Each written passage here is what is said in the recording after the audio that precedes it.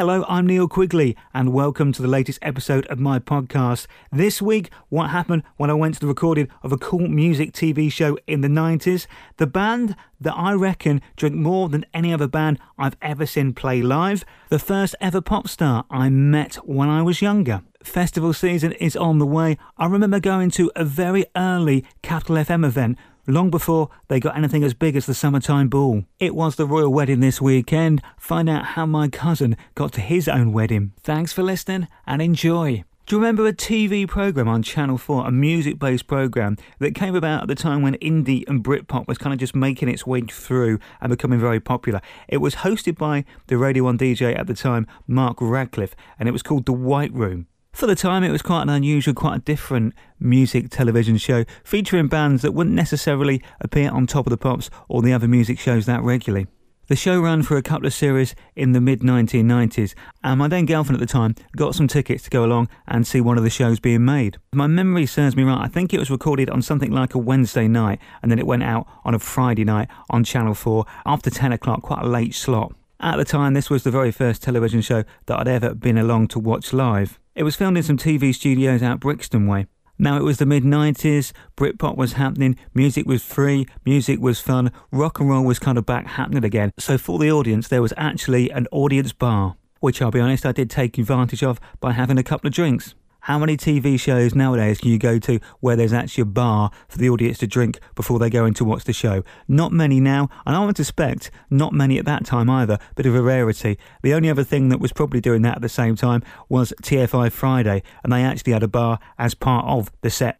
It was at the time quite a cool and trendy TV show, showcasing lots of great new indie music, but also nodding back to classic artists who maybe weren't getting quite as much airplay at that point as they had done in the past, but who had definitely been an influence on the current musicians who were performing and who were playing.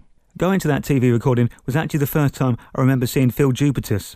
He, of course, is a massive music fan and always has been, and for quite some time had his own show on 6 Music, the BBC digital station. But of course, he is also a comedian, and he was doing the warm-up for this show. So he was the one on the microphone, getting the audience in position, getting us warmed up, coming on, telling jokes. The set for the show was pretty cool. They had 4 or 5 different areas where the bands would set up. So you got to move around the studio and getting to go from each stage to each stage. I'll be honest, as I said, this is the first time I'd been to a TV show recording, and I was quite keen to get myself on TV. I really wanted to try and get into shot. Imagine my delight and excitement as they filmed the opening link to the show, the very first thing they're going to show, and I am standing right behind Mark Radcliffe. So the camera's on Mark Radcliffe, I'm standing to his left, I'm thinking I'm definitely going to be in shot here. This is it, this is my television debut. So that was a great start to the evening, I thought. The show itself was quite wild, quite crazy. It was kind of done in 2 sections. So we had a few drinks in the bar, then we went in and started filming, and they filmed a few of the bands. Then we had another break while they reset things, and we went back to the bar while they were getting things ready in the studio. It's all very civilised and all very nicely organised, to be fair. At the time, I was a big fan of the band Cast, and one of the main reasons we went to see this particular show being recorded is that Cast were performing. It was great. I got to see Cast come on and do their current song. That was brilliant.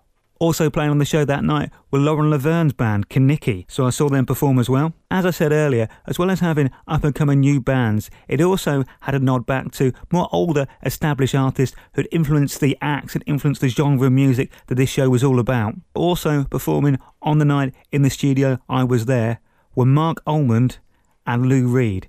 Fantastic to see both of those perform live. It was quite a mad and crazy night, and I remember it being lots of fun. Mark Radcliffe, who was hosting, kept moving around to different parts of the studio to record different links with different groups of people in front of him and behind him. And a bit like classic Top of the Pops, where the bands were on and performing, the audience were encouraged to dance along and get involved. Which I certainly tried to do, although I'll be honest, I am not the greatest dancer in the world. It took about 3 hours to record. The night ended, we left, we got the train home. The show was recorded on a Wednesday night, but it was shown on Channel 4, 10 o'clock on a Friday night. Me being me, I'd been telling everybody about the fact I'd been to see this show, The White Room. It was going to be on Friday night, and I was saying, look out for it. I think there's a good chance you might see me on screen, see if you can catch me, really building my part up nicely. As far as I was aware, the opening link, the first thing Mark Radcliffe does when he announces the show, I know I was standing right behind him when he recorded that. So I'm thinking, right at the start of the show, you'll see my face on TV. So Friday night comes, I settle down to watch the show, very, very excited, waiting for the start. Title music comes on, show starts, I'm thinking any second you're going to see my face here on TV, any second. The titles finish and the camera cuts to Mark Radcliffe standing in a completely different place with a completely different group of people from what I remember when they shot the opening link when I was standing behind him on the Wednesday. At some point during that recording, without me noticing, they must have reshot the opening link because it was completely different to the one I thought I was going to be in. Now, I don't know why they did that. Maybe they realised at some point Mark had said something wrong, or maybe, and I hope this wasn't the case, they thought my face was too ugly to be on TV, or maybe, because I was quite keen to impress, I'm not sure, I may have been pulling some funny faces, smiling, looking directly at the camera. It may have looked a bit odd. I may have looked like some sort of demented idiot. I don't know. But anyway, I didn't make it onto the screen at that point. I will be honest, I was quite disappointed. I thought this was going to be the big TV debut. I did, of course, sit through the rest of the show. At one point, I got unnecessarily excited because I saw the back of my head as I was dancing. Nobody else would have recognised it or known it as the back of my head, but I recognised myself straight away. I watched the whole show like a hawk from start to finish, and I did spot myself on screen for a total, I would say, of about 4 seconds at various points. It was a really great experience to go and see the show, and they did have some really cool acts. It was cool, it was slick, and they only ever made 2 series of it in the end, so the fact that I got along and saw it is pretty cool, it's pretty special. Although, of course, my attempts at getting on screen that night and getting my face on TV didn't really go exactly to plan. While we're talking to music and bands and gigs that I've been to see, went to see a fantastic gig many years ago now at the Wembley Arena. I was, and still am, a big fan of the Beautiful South. I think they're a fantastic band, really talented musicians. The songs they write are great. They made some fantastic albums, not just the big hits. Some of their album tracks are fantastic. So I went along with my sister to see a double bill, actually. It was the Lightning Seeds were the support acts and the Beautiful South were the main act. I listened to all their albums. I knew many of their songs. I was really excited. Lightning Seeds came on and were brilliant. Did all their big hits, were absolutely fantastic. It was perfect. Nice combination. They worked really well as a setup for the Beautiful South. Then the Beautiful South come on and they are just fantastic. Really, really good. But the one thing that stuck in my memory about that gig, I hadn't been to that many gigs at that point, but before or since, I've honestly never seen a band drink so much on stage. Every one of the band members brought at least 1 or 2 drinks on stage with them. And fair play to Paul Heaton, he was doing it in particular style that night. He brought on his own bottle of champagne. So while he's singing faultlessly and brilliantly, performing all the Beautiful South's big hits, he was working his way for a bottle of champagne. And I'm pretty sure at one point he had to call for a second bottle. Never said a band drink so much on stage, but I'll be honest, it didn't affect their performance at all. They were fantastic from start to finish.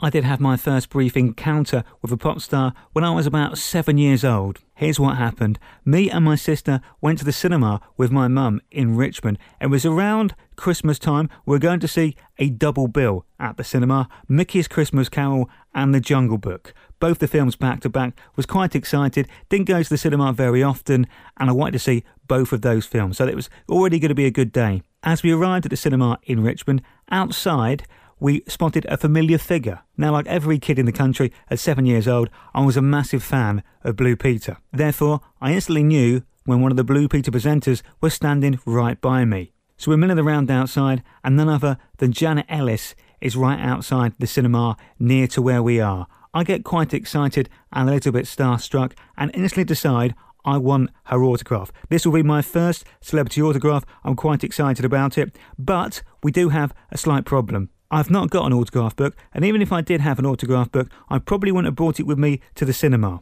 Neither me, my mum or my sister have a bit of paper and a pen on us at all. Now, my memory is a little bit sketchy, but I'm guessing I must have kept asking my mum about it or trying to think of some way around it, some solution. And fair play to my mum, for the limited resources she had, she came up with this idea to help me achieve my goal. In her handbag, she had a small pack of tissues, and of course she had a makeup bag as well, which included an eyeliner pen. She gave me the tissue paper and the eyeliner pen as a way of getting Janet Ellis's autograph.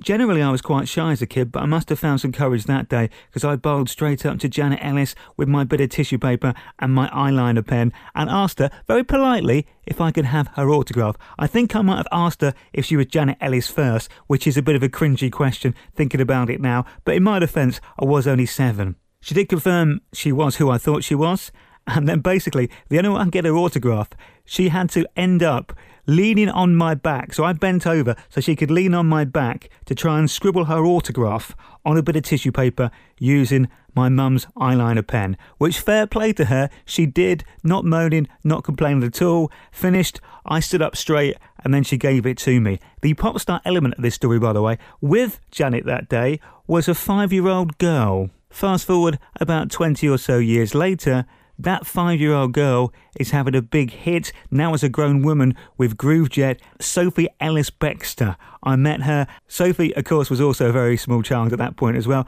Mind you, I didn't know I met her. I was there with the intention of meeting her mum. I did say I didn't have an autograph book. That chance meeting with Janet Ellis and managing to get her autograph meant that week I went and bought an autograph book. And in it, using sellotape, I stuck my very first autograph. Believe it or not, I still have my autograph book and I still have that Janet Ellis autograph on a bit of tissue paper with her eyeliner. The brilliant thing is, once I did get to remind Janet Ellis about this meeting, she was a guest on my radio show when I was working down in Somerset at Ivell FM, and towards the end of the interview, I did remind her about a trip she may have made to the cinema in Richmond with her daughter, and how some very small boy may have asked for her autograph. I mean, obviously she didn't remember me at all, but she was very polite about it and very nice, and she did offer to give me a new version of her autograph, this time using a marker pen and even on proper paper.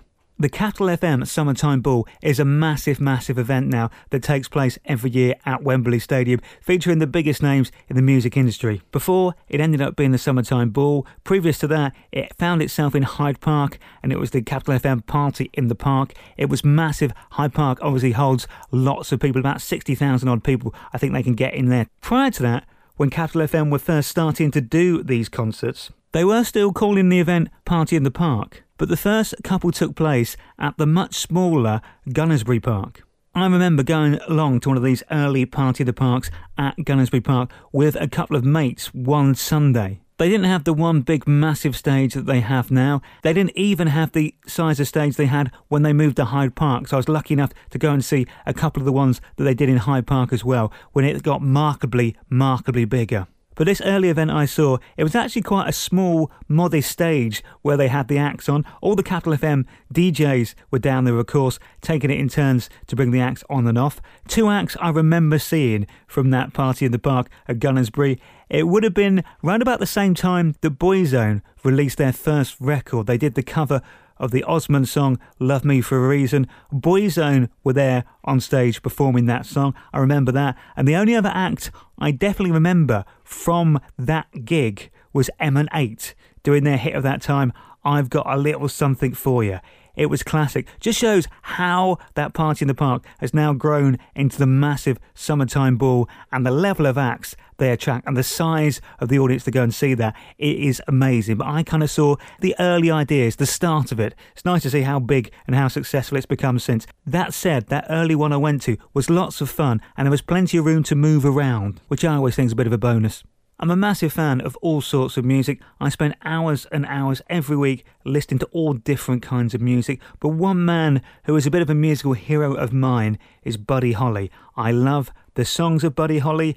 I love his voice, his guitar playing. It's all very unique. It's all very special. And even the story of his life is amazing. It's just completely fascinating. I've read biographies, I've read lots of books and writings about his career and his early personal life as well. And I am a massive fan of Buddy the Musical. You'll be unsurprised to hear I have seen that show 5 times and I absolutely love it. It is a brilliant show. Just shows you what a man he was, what a genius he was, and how it all was cruelly ended and taken away from us and from him far too soon. The second time I went and saw Buddy in the West End, I was lucky enough to randomly be there on the night that it was the 10th anniversary of the show. So the show finished as normal, which is brilliant. The songs it has in it, you can't go wrong. It's so feel good, it's so fantastic. But to celebrate the 10th anniversary, after the show had finished, the whole cast came back out and did an impromptu 20-25 minute Buddy Holly concert. It was absolutely brilliant. So pleased, so glad I was there to witness that.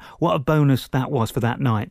Here's a word of warning for you. When you're on a night out with a group of mates and maybe you're having a meal before you go on somewhere, sometimes it's very worthwhile being a bit selective and making sure you choose a very sensible meal. This, I think, is good advice. Many years ago now, I was on a stag do in Ireland with a group of mates. We were in Dublin.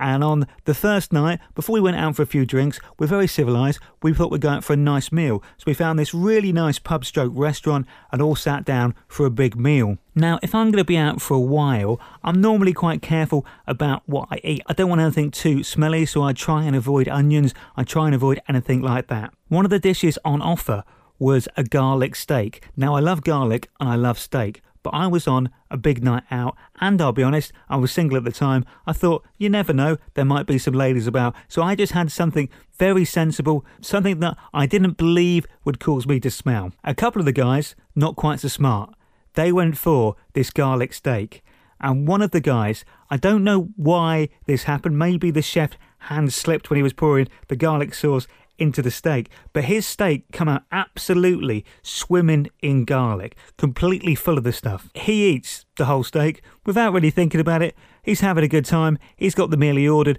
no problem whatsoever. Then for the rest of the night, he did absolutely reek of garlic. I mean, I don't know how the garlic was coming out of his pores. I don't think I've ever known someone who was giving out that much of a garlicky smell. We'll be in pubs in Temple Bar and Dublin, and we'll be talking to a group of people, and they'll be like, can you smell garlic? Have any of you had garlic? And we'd all look at each other, look around and go, no, we haven't. But you see that guy standing right over the other side of the bar, near the door? Yeah, he has. It's probably him. I would imagine, though, he has never done this since, because that happened 18 years ago now. Every time we bump into this guy, we probably bring up this garlic event. It is good advice. If you are on a night out, then I'd be careful with the garlic or the onions. Otherwise, you might cause more of a scene that you were planning. Mind you, we didn't lose him that night, to be fair. It was impossible to. We could always smell exactly where he was. It was the royal wedding this weekend. Prince Harry has married Meghan Markle, and they got those ornate, those fabulous coaches to take them around Windsor to celebrate the wedding, to meet the people in a very royal and correct and regal way. It did get me thinking about the best way, or maybe the best vehicle, that a bride or groom have travelled to their own wedding. My cousin's was quite interesting and quite different. He is a bit of an Eddie Stobart fan. He was one of those people who would always note down the names of the lorries. Each of their lorries has a different girl's name. He had the checklist. He'd check them off. He'd take photos. He enjoyed doing that. For his wedding, to travel to the church, he actually got taken there in an Eddie Stobart truck. They managed to organise the Eddie Stobart truck to pick him up from his house and take him to the church. Even better than that, they managed to find the truck that had his wife's name on. Now, how good is that? That is quite a cool and classy way of turning up to the church. I'm a massive fan of the 80s American show Dukes of Hazzard, particularly the car, the General Lee. I think if I ever get married, I would love to turn up at the church in the General Lee. And when I arrive, of course, I'll honk that rather distinctive horn. The only difficult thing would be, in a full morning suit, getting out of the windows with the doors welded shut. That could be difficult. That's it for this week. Thanks very much for listening. Have a fantastic 7 days. Stay safe, be nice to each other, have lots of fun, and I'll speak to you next week. Thanks very much. Bye-bye.